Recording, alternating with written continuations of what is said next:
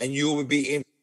You know, there's a power living on the inside of us, guys, that we ignore. Maybe that we're not touching it. Maybe we're not allowing to come out. But there's a power on the inside of us. And that power is the dunamis power, the dynamite power, which comes by the Holy Ghost. So nothing is going to change unless we allow the Holy Spirit through us to be magnified, the Lord Jesus Christ. And we thank you tonight for just trying to adjust this light. Thank you tonight that the Holy Spirit is with us. He's a promise from the Father that he'll never leave us nor forsake us. So, yeah, man, I've got my gloves on. That's ready to fight. So I pray that tonight's message is about the unknown God, and it comes from the book of Acts. If you want to go to Acts chapter 17, I want you to follow me here tonight, and I want you to understand that I'm a picture person. I've seen pictures, I've seen stories, I'm a storyteller. I like to see the gospel. Jesus spoke in parables and spoke in allegory, and that's just me. So I really want you to understand a little bit of what I'm trying to say tonight and bring it into our day and age. I remember a guy many years ago told me that, you know what? Somebody can steal your theology, can take your theology, can argue your theology, but no one can ever take your testimony. And your testimony is that you testify what Jesus did in your life. And sometimes we need to be reminded about what Jesus done for us. And that's where we go back to stories and we go back to different books of the Bible. Is remember this. See, Jesus said, I'll send you the Holy Spirit and he'll bring this to your remembrance. When we have communion, what are we doing? We are remembering what Jesus did at the cross. The Holy Spirit will bring remembrance of the word, because things that I have spoken to you. Remember the days of old, the Bible says. And today, we're going to have a look at what Paul did, the Apostle Paul.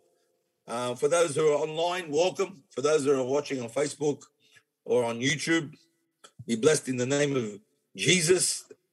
He's the only one that's going to satisfy your soul. He's the only one that knows you. He knitted you in your mother's womb. He knows every hair on your head.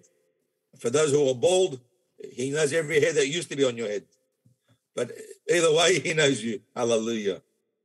And I'm not far behind you, so don't worry. But the Apostle Paul, and I want to talk about this tonight in Acts chapter 17. It's a lot to read, so I'm not going to read it all. But let me give you a rundown. So Paul now is preaching the gospel. He's going from city to city, from country to country, from village to village. And now he's gone into another land. And he ends up in Thessalonica, which is where we get the book of Thessalonians. And just for the sake of time, I'm going to explain it to you. And he goes into the synagogue. And he goes in and he starts teaching them. And in verse 3 of chapter 17, verse 3, he's explaining and demonstrating that the Christ must suffer and die and rise again. This Jesus whom I preach to you is the Christ. So he's teaching the Jewish people that the Messiah had come. He's telling them, listen, guys, the reason why you see it a different way, but he must have suffered, and he preached the gospel to them. Now, a lot of people in that time were very angry with him, saying that he's preaching a false God. And the story goes that they come to Jason, if you keep reading, a brother in the Lord, and they arrest him because they're hiding Paul and Silas and Timothy. And it's amazing here. They say, in verse 6, it says, but when they did not find them there, so they went to Jason's house. They dragged Jason and some other brethren to the rulers of the city, crying out, these who turned the world upside down have come here too. Can I ask you a question? Is your faith turning your world upside down? Are you that strong in your faith? When I say strong, I don't mean strong. I'm saying, are you upsetting the apple cart? Are people upset with you because of what you believe? Because if you are, you're doing a good thing. Now, you're not out to go and upset someone for the sake of upsetting them. You're not out to go and turn things upside down for the sake of turning upside down. No. Here he's saying that these guys that have turned the world upside down have come here now. In other words, they're preaching this foreign Jesus, this weird God he's talking about. And it's turning the world upside down. And here, as you keep reading, he talks about that they get rid of Paul. Paul has to escape. Now, what I'm trying to get at is that Paul never had it easy. We read a lot about Paul, and a man of faith. Paul wrote, "I can do all things through Christ who strengthened me." And he was in jail when he wrote that. He was in chains when he wrote that. He was neck high in the sewer system. So the jail was under a sewer system, and he was neck high in that sewer system. Imagine the stench and the smell. The smell itself should have killed you. And this is the man that wrote, "I can do all things through Christ who strengthened me. Be of good cheer." Wow. What did Paul know that we don't? What did Paul understand that we're not understanding? We keep going just for the sake of time. I can't read it all, but if you get a chance, read the whole of chapter 17. Now he goes across from Thessalonica, or Thessalonica, that's all, folks. And he goes to a place called Berea. Now, the Bereans, it's known in the Bible that they were people that studied the word. And they were hearing Paul preach, so they went through the word every day to see, is this guy, does this marry up? This Jesus that died and rose again, does it marry up with the scripture? And when he would preach to them, they were a lot more fair-minded, the Bible says. They're a lot more fair-minded than the people from Thessalonica. In other words, that village was stiff-necked, rough people. It reminds me of a few villages I know here. But anyway, and the Bereans, they were a bit more fair-minded. And many people believed in the Lord Jesus when he preached. But then the guys from Thessalonica got upset and they came across to start persecuting the people in Berea. And we'll keep going down. So we're getting down now. I want to pick it up from verse 16. By this time, Paul and Silas have stayed in Berea, and now Paul has been taken over to Athens. And he heads over to Athens. And I want you to understand something. So he's been to Thessalonica. He's preached the gospel there. They didn't take the word lightly. They didn't like what he had to say. Then he goes to Berea. They accepted the word. They studied the word. They were open-minded. Then the guys from Thessalonica come and started to persecute everybody, stirring up the pot. And these people are coming to persecute Paul and the words he was speaking. They didn't agree with a thing he was saying. Now he had to move away from there, and now he's in Athens. It's very interesting here. Now we're going to pick it up from verse 16. So it's chapter 17 and verse 16. And he says this, while Paul waited for them in Athens, talking about Timothy and Silas, his spirit was provoked within him when he saw the whole city was given over to idols. Therefore, he reasoned in the synagogue with the Jews and with the Gentiles, worshippers, and in the marketplace daily with those who happened to be there. Then a certain bunch of people, if you know how to pronounce them, good luck, a guy from Granville and a guy from Carlingford, they were philosophers. He encountered him. These guys were Greek philosophers. And they said, what does this babbler want to say? What's this guy babbling about? Others said, he seems to be proclaiming a foreign God because he preached to them Jesus and the resurrection. You got to hear me out here. He preached to them Jesus and the resurrection. And we'll go back to that later. And they took him and brought him to the Areopagus, which was a leader, saying, may we know what this new doctrine which he speaks, for you are bringing some strange things to our ears. Therefore, we want to know what these things are or what these things mean. For all the people from Athens, they're foreigners. They used to come to this place, and it was like a soapbox area. And these different philosophers would come, and different ideas would come, and they would speak about them in that area. And they wanted to hear what he had to say. What is this new thing? Then Paul stands up. And I love what Paul says. He stands up in the midst of these people and he says, men of Athens, I perceive in all things you are very religious. Another translation says, very superstitious. Sounds like people we know, very superstitious. For as I was passing through, considering all the objects of your worship, I even found an altar with this inscription, to the unknown God. Now you got to remember, he's in this city and he's having a look at the Jewish believers, and they themselves, if you read it in its context, the whole city has become to idol worship. They got idols and altars made everywhere for different gods, for different reasons. And he says here, the whole city, and his Bible says that his spirit was provoked within him. He was grieved. And he says to them, I perceive that you're very superstitious or very religious, and you got altars everywhere. But there's one altar that you have. It says, to the unknown God. Therefore, he says to them, the one whom you worship without knowing him, I proclaim to you. You know what? There's idols everywhere. There's statues everywhere. There's altars everywhere. He says, but there's one altar that's got to the unknown God. And he stops there. Now, Paul could have rebuked them for saying idol worship is against God. You can have a demon manifestation because of idols. You're an abomination before the Lord. The Ten Commandments says, thou shalt not have any engraved images. He could have said a lot of things, which is true. But what he did say was, you know what? I'm going to find common ground here. See, his spirit was provoked. He was angry. But he said, you know what? I'll get wisdom from above, and I'm going to preach on this unknown God. The one that you are worshiping, but you don't even know him. Look what he says in verse 24. God who made the world and everything in it, since he is the Lord of heaven and earth, does not dwell in temples made by hands, nor is he worshipped with man's hands as though he needed anything, since he gives life to all life, breath and all things. He has made from one blood every nation of men to dwell on the face of the earth, and has determined their pre-appointed times and their boundaries of their dwellings, so they should seek the Lord in hope that they might grope for him and find him, though he is not far from each of us. For in him we live, we move, and we have our being, as also some of your poets would say, for we are also his offspring.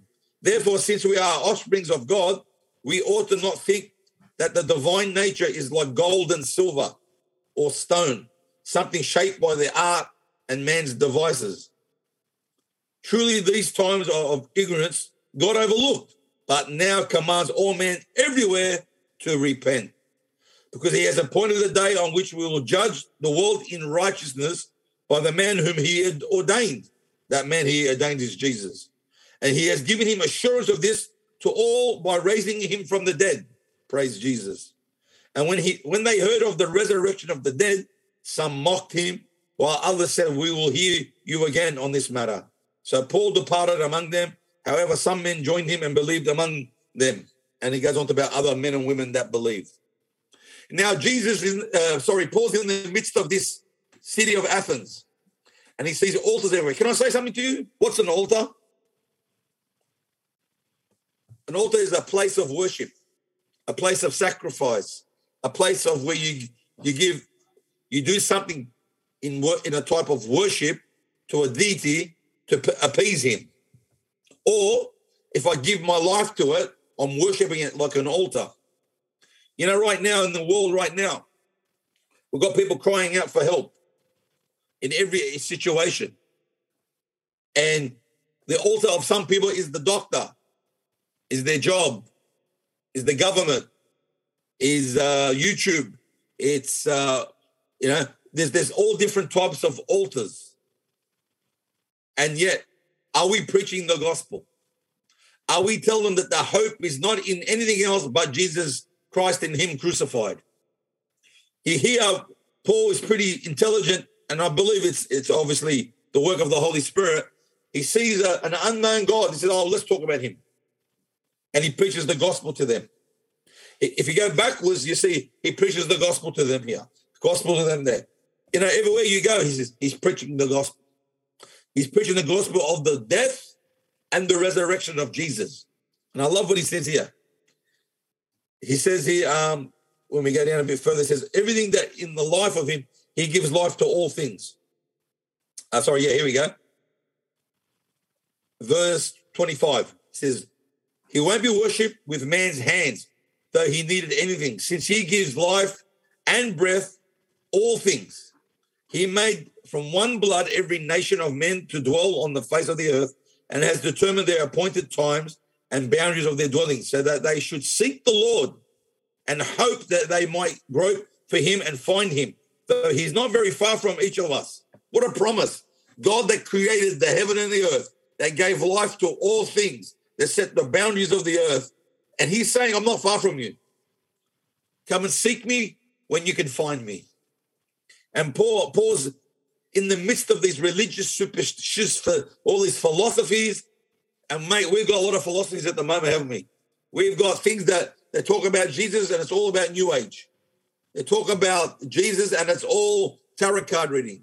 They talk about Jesus, but they say an angel here, an angel there. And you got all these superstitions and it's all coming to nothing because the nothing comes out. You see, I don't even dwell in man-made temples. Whatever you make from me, I'm not there. Like I need you to do something for me. I gave breath and life to everything. And he's saying to these people, listen to me. This Jesus of Nazareth went to the cross, died and rose again. God gave him the premise. In other words, God has qualified Jesus by raising him from the dead. And he gives life now. We live and move and have our being in him. Verse 28, for in him, in who? When he says him, who's he talking about? Everyone say it, Jesus. Everyone say it again, Jesus. In him, Jesus, we live, we move, and we have our being. In him. In him, and say it again, verse 28. For in him, Jesus, we live and move and have our being. You know what? If any man be in Christ, is a new creation. No longer I live. No longer Tony lives. But Christ lives in me. Wow. And yet we think we can do something for God. My question to you today is, are you preaching the gospel? So you've got this idea that to preach the gospel, you've got to be a pastor, or you've got to be an evangelist, or you've got to be gifted in it. No. When you share your faith in hope, in love, you're preaching the gospel. It's an amazing thing. Let's go to 1 Thessalonians. So I talked about he went to Thessalonica. This is Paul preaching in those areas. Let's go to 1 Thessalonians. The Thessalonians were attacking Paul. And I don't want to read the whole thing again because it's so good, man. The more I read it, the more excited I got. How do people's hearts change? Not by evidence. See, if you preach the gospel, you stand firm on what you believe, and you understand that your life is in the life of Christ, that you get the wisdom of God. I love what Paul said back in Athens. His spirit was provoked in him. In other words, he got really stirred up in his spirit because all he saw is the city went into idol worship, which was witchcraft, rebellion. But what did he do? He got wisdom from the Father. He didn't say, look, I can't go there. There's principalities and powers here. He didn't say, man, this guy's they don't give me any authority to preach. No. He goes, you know what? That unknown God, let me tell you about him. That altar had nothing to do with Jesus. That altar, or that unknown God, had nothing to do with God. But he used it to preach the gospel. See, right now, we should be getting wisdom from above to preach the gospel today in this time. Hallelujah. Preach the good news of Jesus Christ. Preach the good. If you keep reading in Acts chapter 16, 17, 18, you talk about he gets taken to the rulers of the synagogue and the rulers of the village, and their hearts changed. Why? He preached the gospel to them. You want to change hearts of the politicians? Pray for them. Preach the gospel to people. You want to change the hearts of people? Are we under attack? Are we under affliction? Yeah, we are. Preach the gospel. Every opportunity, preach the gospel. If you go back to Acts chapter 15 and 16, it's one of my favorite stories where Paul has a vision, and a certain man in the vision, if you go back even further, it talks about Paul wanted to go to Asia and the Holy Spirit forbid him, didn't let him go. He ends up going to Macedonia because he has a vision of a man. Listen to this. He has a vision of a man. It says, come to Macedonia and help us. He doesn't know who that man is, but he goes anyway. And when he goes to Macedonia in Philippi, there's a lady with a demon spirit. Now, what she was doing, she was a fortune teller. She was a soothsayer. And she was making her bosses a lot of money. And that's a story for another day. If someone asked me that question, how can she know the future? Well, she wasn't telling the future, but she was in demonic spirits that were making money for their bosses. And I can explain that later in another day. But now, this slave woman is owned by these men who she makes them a lot of money, is yelling out, these are the servants of the Most High God. They teach you the way of salvation. Wow. That lady knew who they were. She knew who Paul was. These are the servants of God, and they'll teach you the way of salvation. This went on for hours and for days, and finally Paul had enough. And he looks at the girl and says, come out, you foul spirit. He cast the demon out of the girl.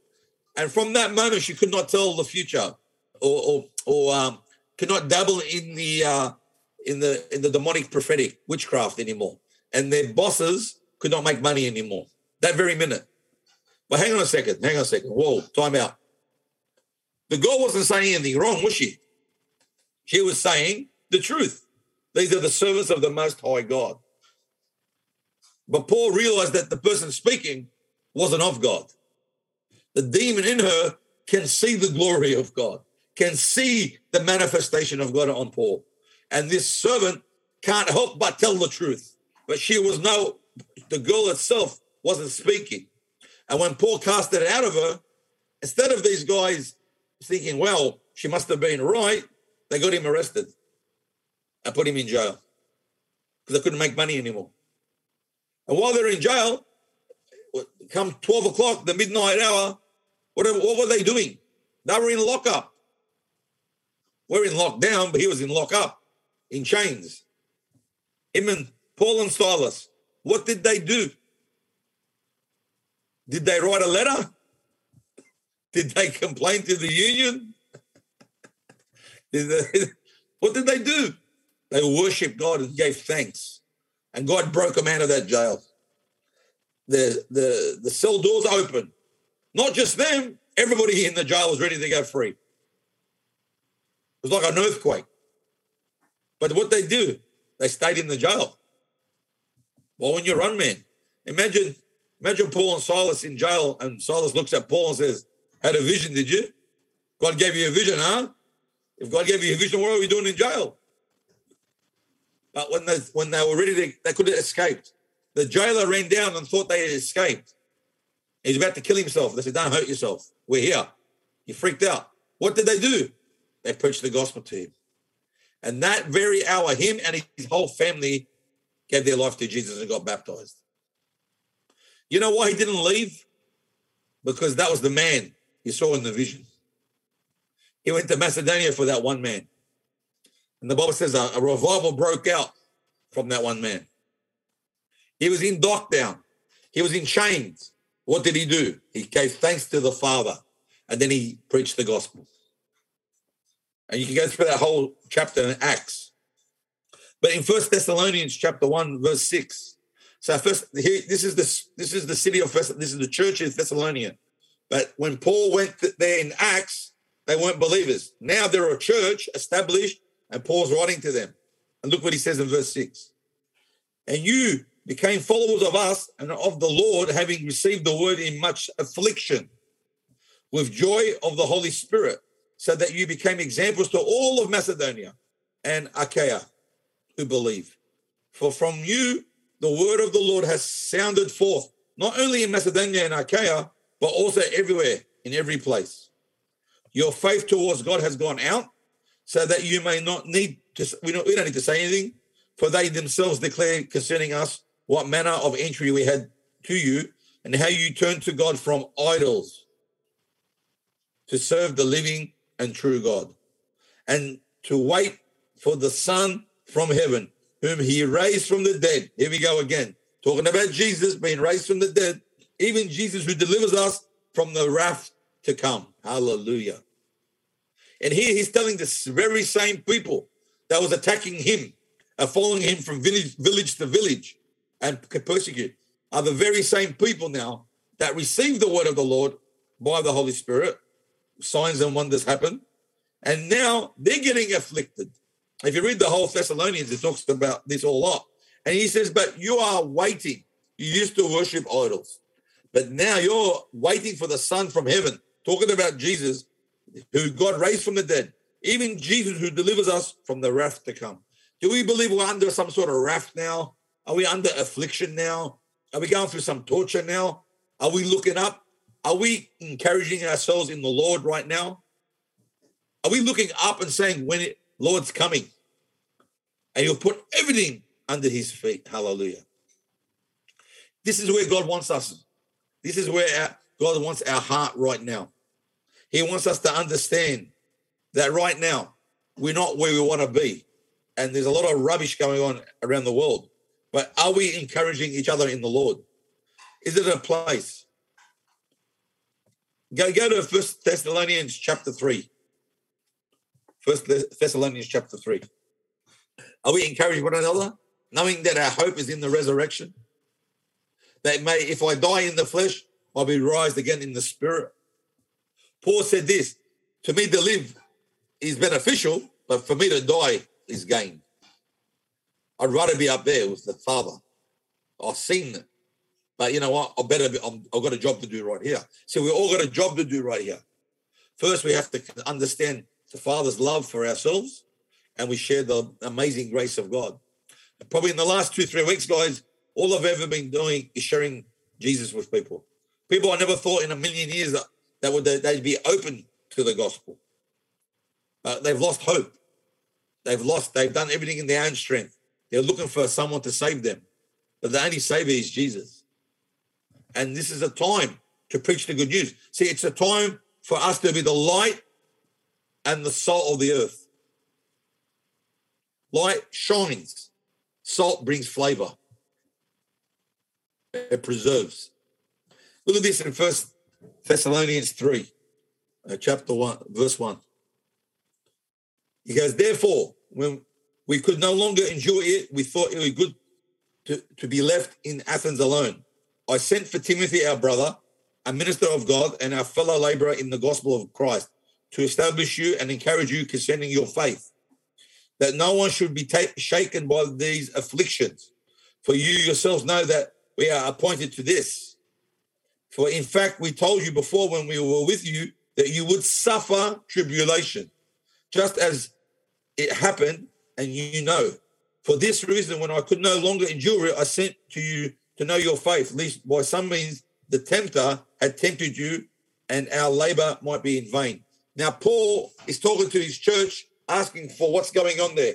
Has the devil wiped them out? Have they lost their faith? They're going through affliction. They're going through a tribulation. I don't know what was happening at the time exactly, but there must have been persecution. They must have been locked out of jobs. They weren't allowed to go to synagogues anymore. They were alienated from one another. And Paul was concerned for their faith. But look what he says here in verse 6. I'm excited about this. This is who we are. This is who we want to be. He says this, but now that Timothy has come to us from you and brought us good news of your faith and love, that you always have good remembrance of us, greeting, desiring to see us as we also see you. Therefore, brethren, in all our afflictions and distress, we were comforted concerning you by your faith. For now we live if you stand fast in the Lord. For what thanks can we render to God for you, all the joy which we rejoice for your sake before God, night and day praying exceedingly that we may see your face and perfect what is lacking in your faith. In other words, he's saying here, when Timothy came and gave me word, you haven't lost your faith. You are exceeding in your affliction. I know you are in distress, but we are comforted to know that you have not lost the faith. Hallelujah. It's not a time for us to lose our faith and ask, where is God? Why isn't God doing this? This is too hard. I don't know what to do. I don't know where to go. But Paul was excited. Look at this. Paul's excited that they are going through tribulation. They're going through affliction. He warned them as a great leader would warn, a father in the faith would warn you, but he's excited, not that they're going through that, he's excited that their faith they haven't lost their faith. Does that sound familiar where we are today? Does that sound familiar? These are the same people that were persecuting Paul and now getting persecuted for the very thing that they believed on. Now, my message tonight is to know that there's people out there are worshiping an unknown God. And it's up to us to tell them about that unknown God. It's about us to tell them. I sat with a guy the other day. He told me about the whole of what the enemy's doing. He can tell me about what the conspiracy, everything. And he'll go to the Bible, which he doesn't read, but he obviously gets passages and they make everything fit. And I said to him one question. Bro, you know a lot about the devil. Tell me a little bit about Jesus. Yeah, exactly. Blank. I said, you know more about the devil than you know about Jesus. So I can't feed you with any hope because you're full of fear, anxiety, and devil worship. Because I don't worship the devil, because no, you don't. But every minute of your day is watching him. You might as well worship him. Every minute of your day is about what's wrong, what they're doing, what about Jesus? Jesus said, I have overcome the world. And I started to preach the gospel to him. Started to tell him how much God loves him. Started to tell him how much hope we got. Yeah, we go through hard times, but hard times don't last. But people with faith and hope love. You know, the thing is, he had to get his mind renewed. He had to understand that. He had a half picture. I say this a lot. People see a half picture. Oh, the Bible says that. Yeah, let me show you what the Bible says. It's in full picture. People tell me all the time, Jesus died on the cross for our sin. Yeah, but he rose again, that you may have life, that you may give up your life for him. Yeah, Jesus died on the cross for sin, not for you to keep sinning. That's only half a story. Jesus died on the cross for my sin and saved me with his blood. That's only half a story. He rose again to give me life. If Jesus just died on the cross for me, never rose again, I have no power. See, Paul says this, the resurrection of the dead, if there's no resurrection of the dead, if Jesus wasn't resurrected from the dead, then what we believe in is in vain. He basically said, we're the most pitiful of human beings that believe what we believe. And I don't care if you forgive, you feed the poor, you look after the orphans, you do all that stuff. If there's no resurrection from the dead, there's no way. So absolute, the most pitiful human beings on this earth. But what defines us, listen to me, what defines us than every other religion? Most religions believe in a God. They believe in a sovereign being.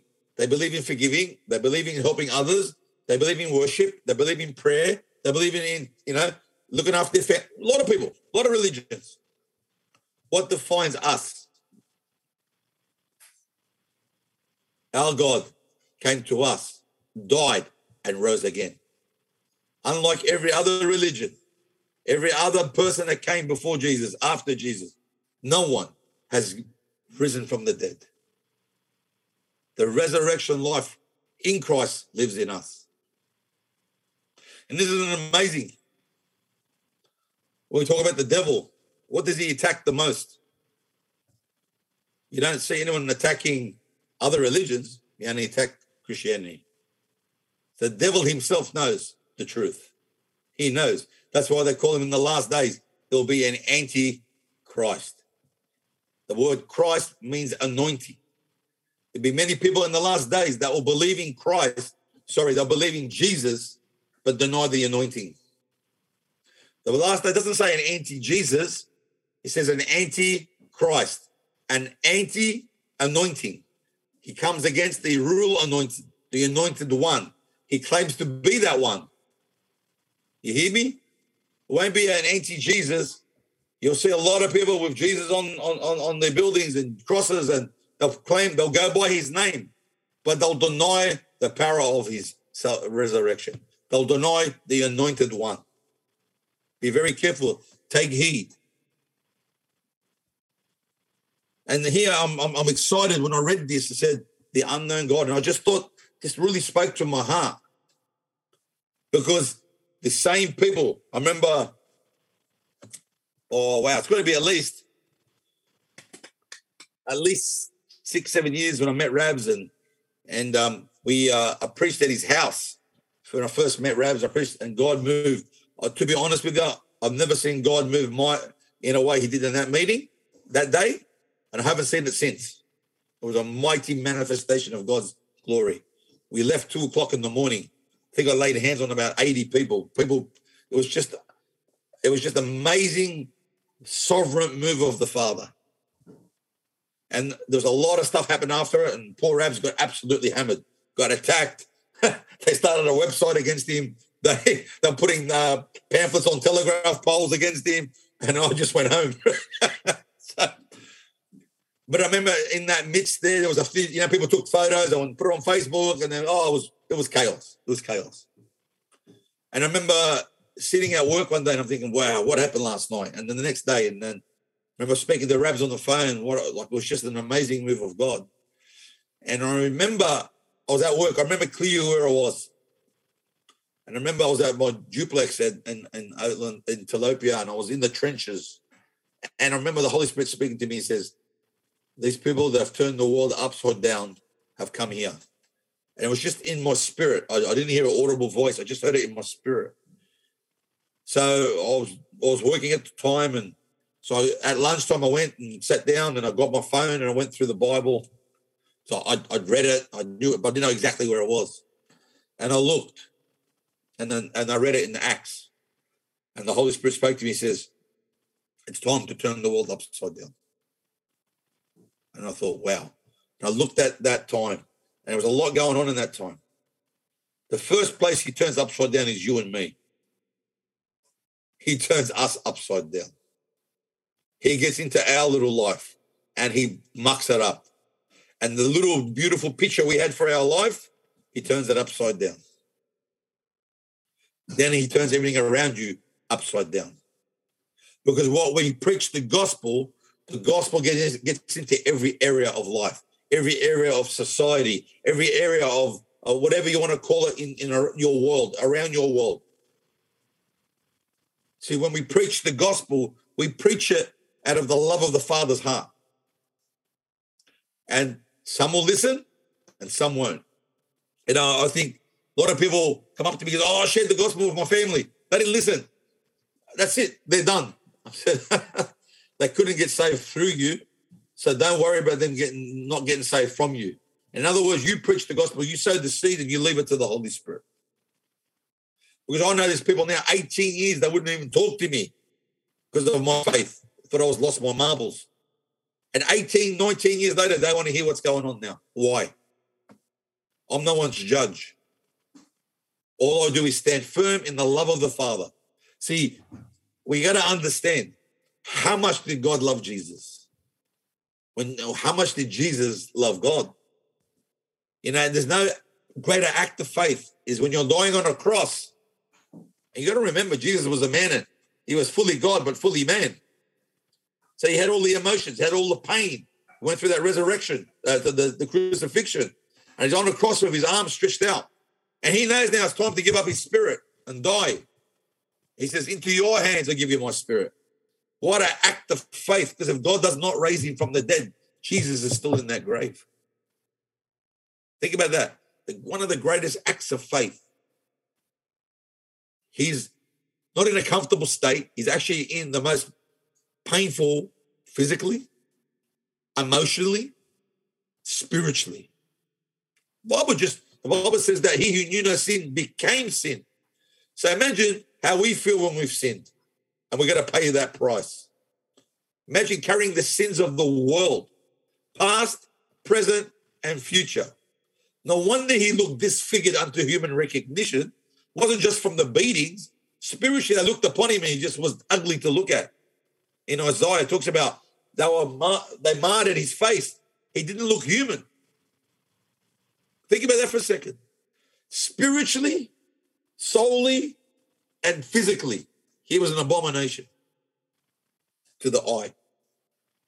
And yet he wasn't in a nice setting. He was in the worst state any human being could be. And he says, into your hands I give you my spirit.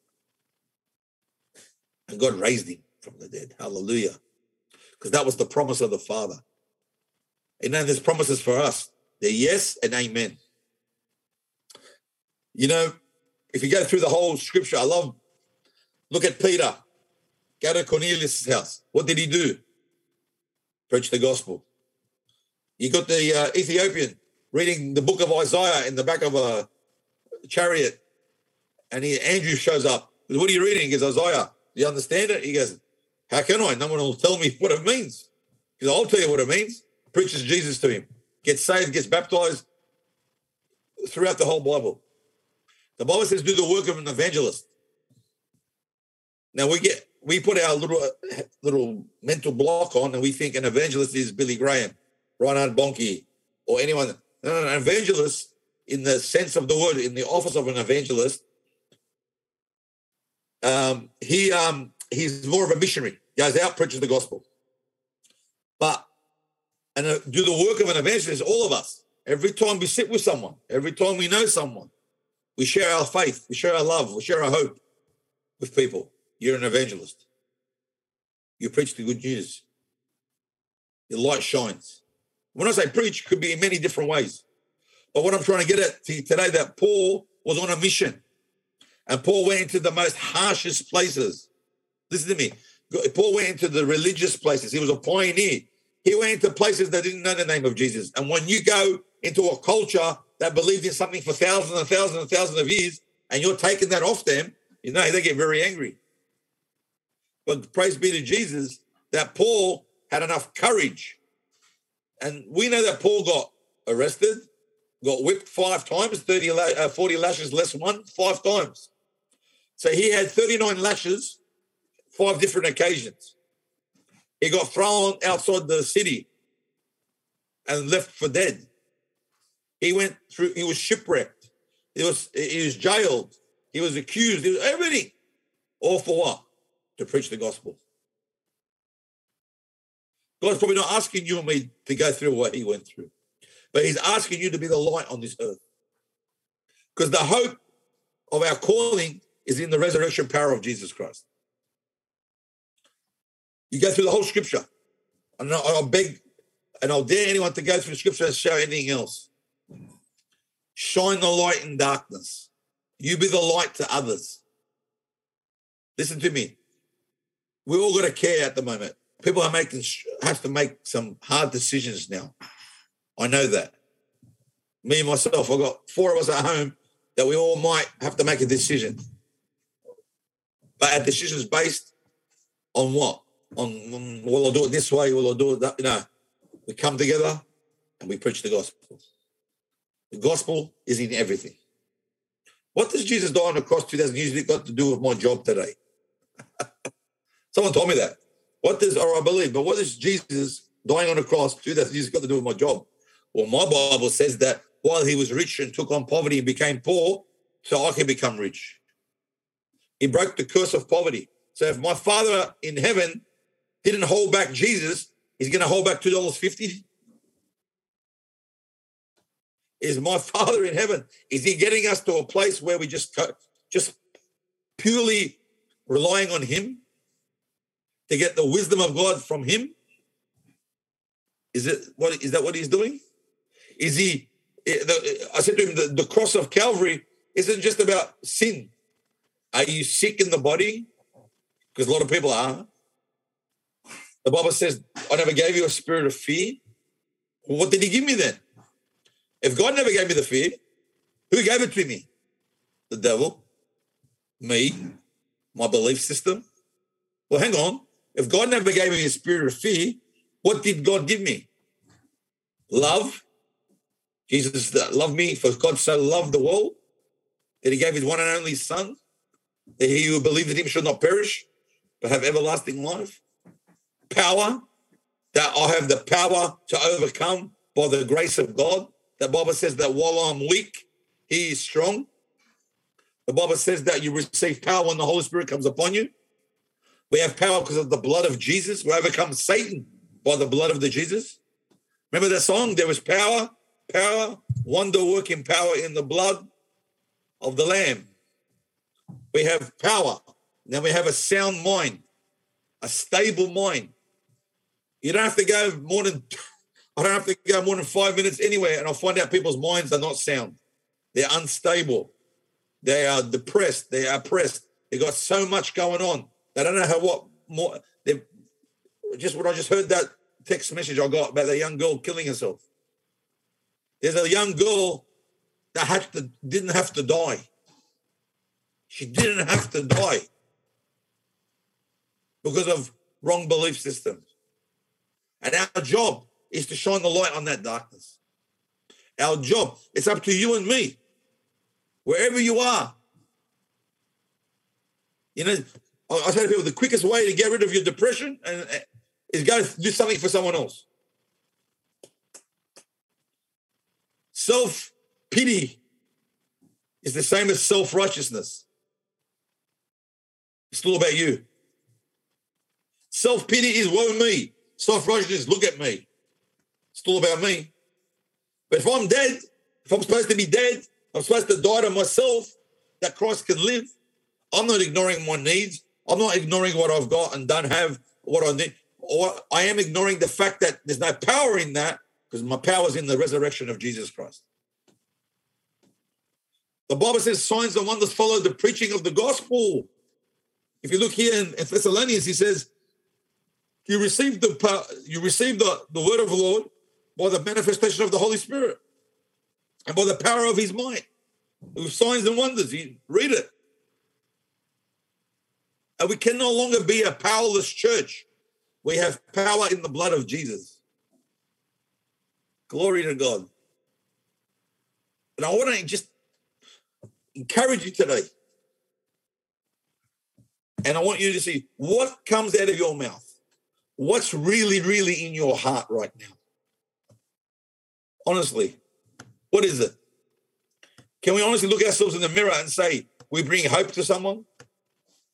I'm not saying we don't have our down days. I don't say we don't get upset. Don't get me wrong when you get up. When I fire up every time I hear someone talk on the news or if I'm in the car on the radio. That's why I don't listen to it. I've got anger issues, I know. Hallelujah. But it doesn't take 2 seconds before I bring my mind back to the mind of Christ. I had someone ask me the other day, are you taking the vax? I laughed. I said, I took it. He goes, when? I got injected by the blood of Jesus. And I preached the gospel to them. I wasn't going to judge them. I don't know them. They're only asking because that's the common thing now. And I just preached the gospel to them, showed them the hope of the Lord, loved on them. Another one came to the kingdom. Praise be to Jesus. So as soon as we can get people baptized, man, we're going to have a heap of baptisms. But our job isn't to be anyone's judge. Our job right now is to control what we can control in our hearts. And in this time, God's working in our hearts. Because without me, you cannot produce any fruit. We have to abide in him. Amen? He talks about the day of the Lord here and in Thessalonians. And right at the end, I think I've said enough, but right at the end, he says, do you believe that you've missed it, the Lord's second coming? Do you think you've missed the rapture? You know, people talk about when God covers and calls out his people. And he says to him one thing, he says, don't be silly. Are you encouraging one another in the Lord that he's coming back and he's going to save us from wrath?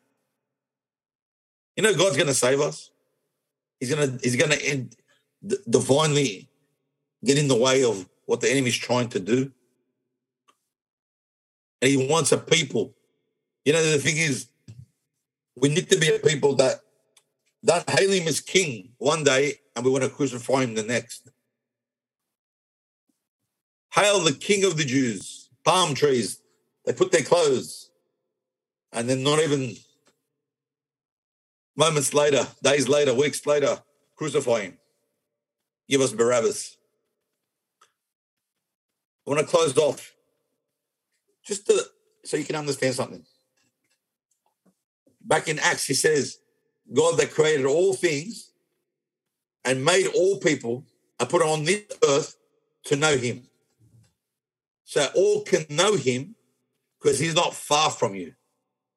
What a beautiful promise that God the Father, God the Son, and God the Holy Spirit, they're not far from us.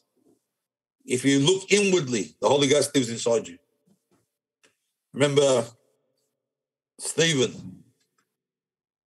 He gets taken out of the city and they're stoning him. And they got rocks. And when they stone him, they're not getting little pebbles, man. They're getting boulders. And they took his clothes off. And they threw rocks at Stephen. And they're hitting this man to kill him. And while Stephen's getting hit, he looks up. He sees a vision. And he sees Jesus standing at the right hand of the Father.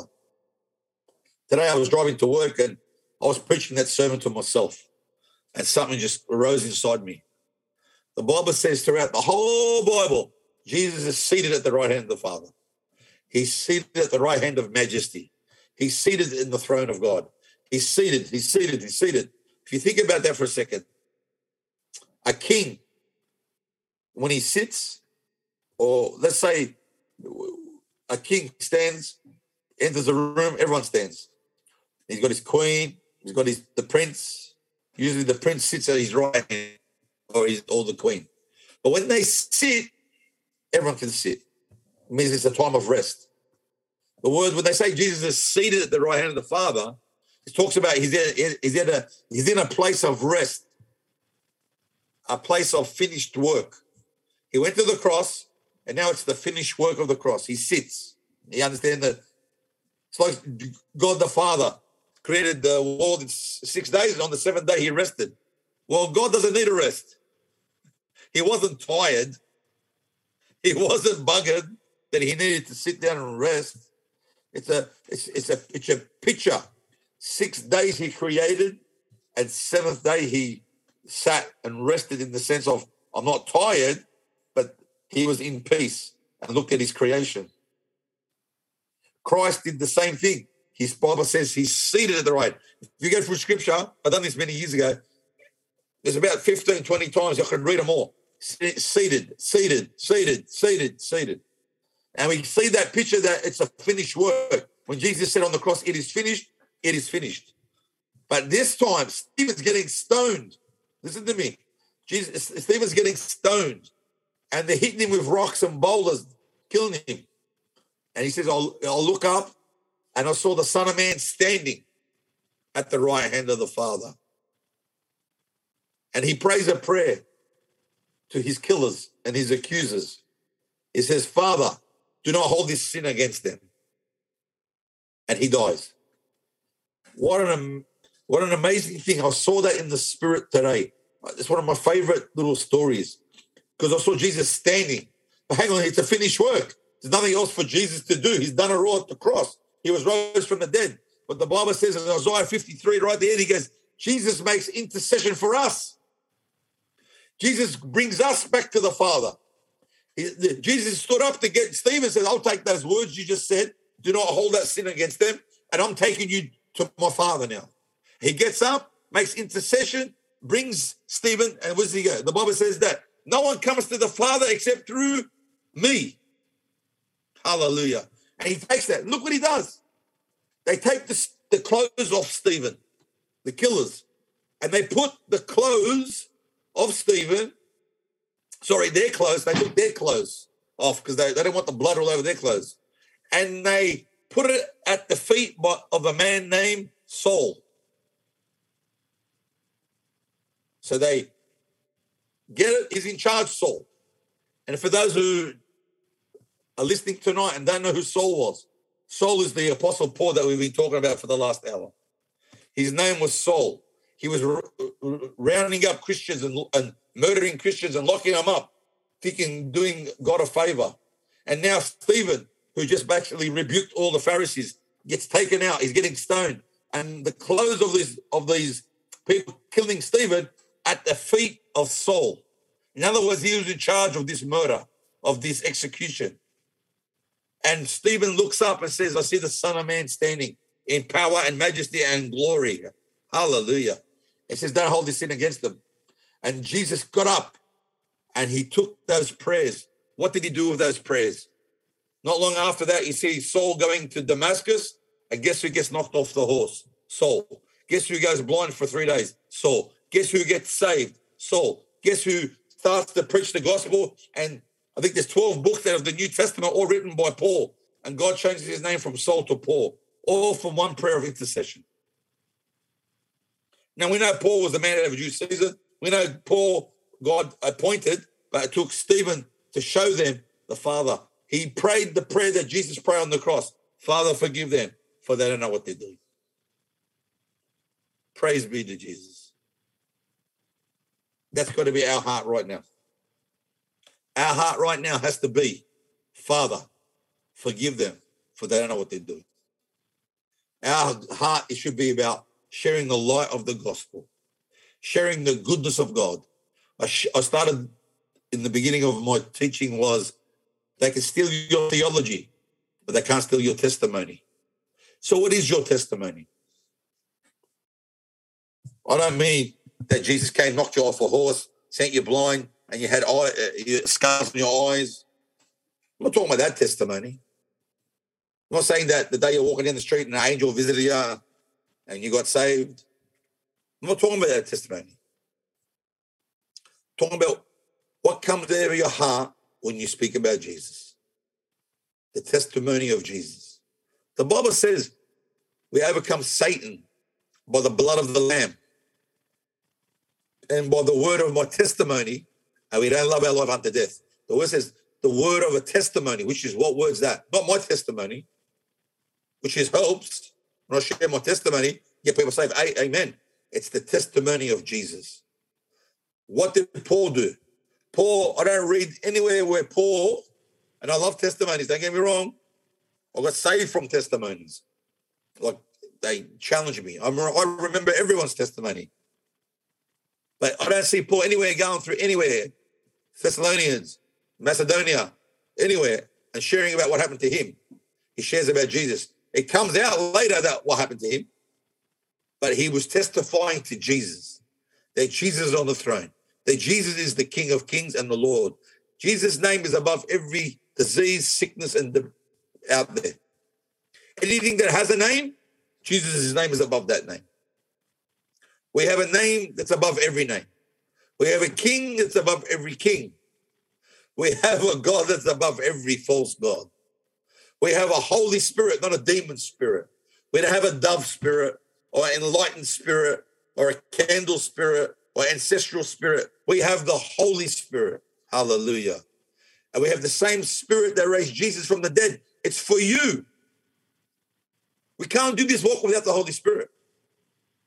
We cannot do this walk without the Holy Spirit.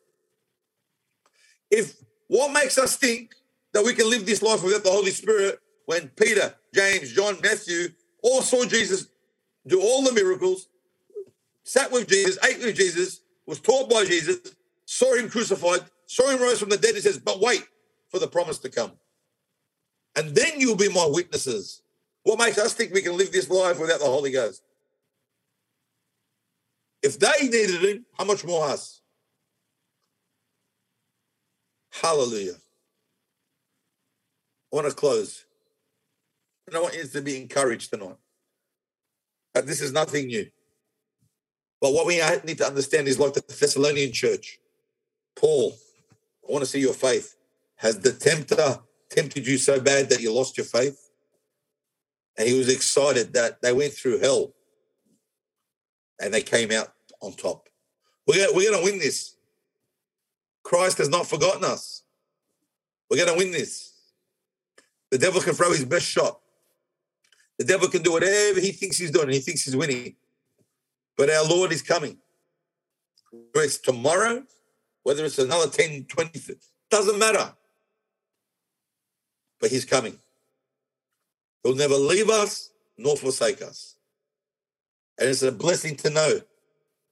Just like Paul. Come here. You can tell me about Bill Gates and tell me about everything else. Let me tell you about this unknown God that you worship that you don't even know about. The God of lights, who gives life to all man, can restore all things. Amen. There's a work to be done out there. I meet people, I see people every day. And you go through the underlying issues, and there's a lot more deeper issues than what's on the surface. Are you preaching the gospel? Are you giving them the good news? Are you teaching them that Jesus rose from the dead? There's not a dead hope. It's a living hope. Hallelujah. Let's close in prayer, and then we can open up. But if you are listening online and you don't know Jesus Christ as your Lord and Savior, you've never surrendered your life to him. The Bible says, whoever comes to me, I'll never put to shame. He requires all men to come to repentance and come to the knowledge of him. He says, I require all men. You can't make it without him. Stephen was getting stoned, and we saw that picture that Jesus stood up to get him and bring him to the Father. Jesus said, if you've seen me, you've seen the Father. And I am the way, the truth, and the life. No man can come to the Father except through me. You cannot get to the God the Father through anyone else but Jesus. There's only one way to him. That's through the Jesus Christ and him crucified.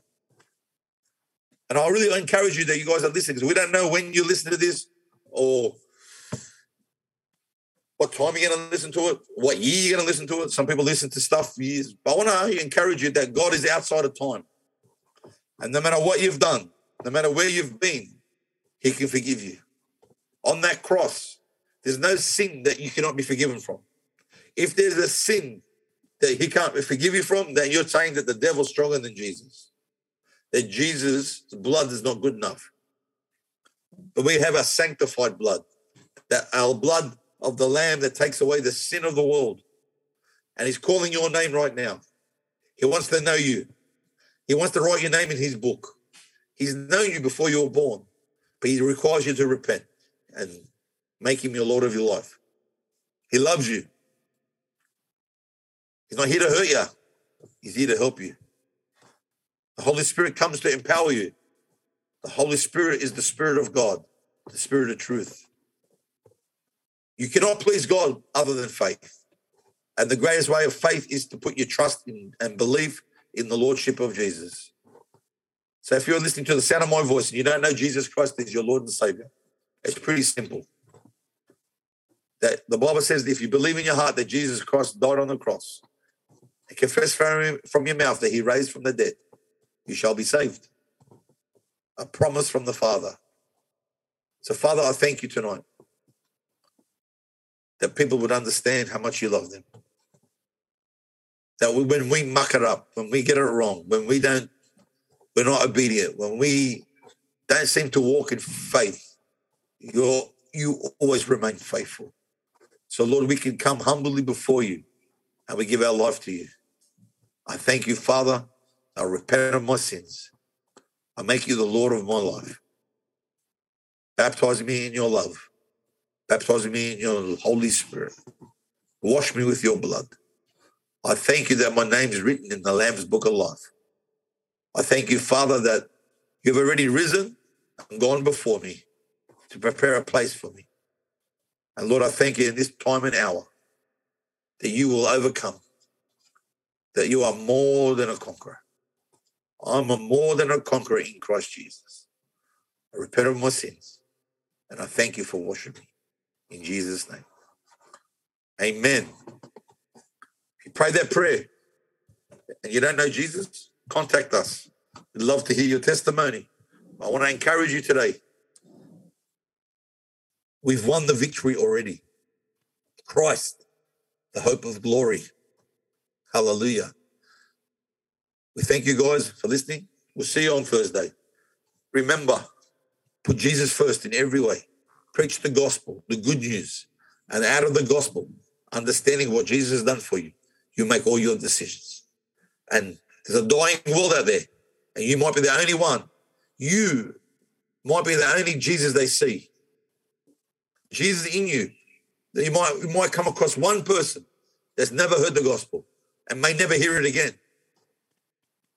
Think about that for a second.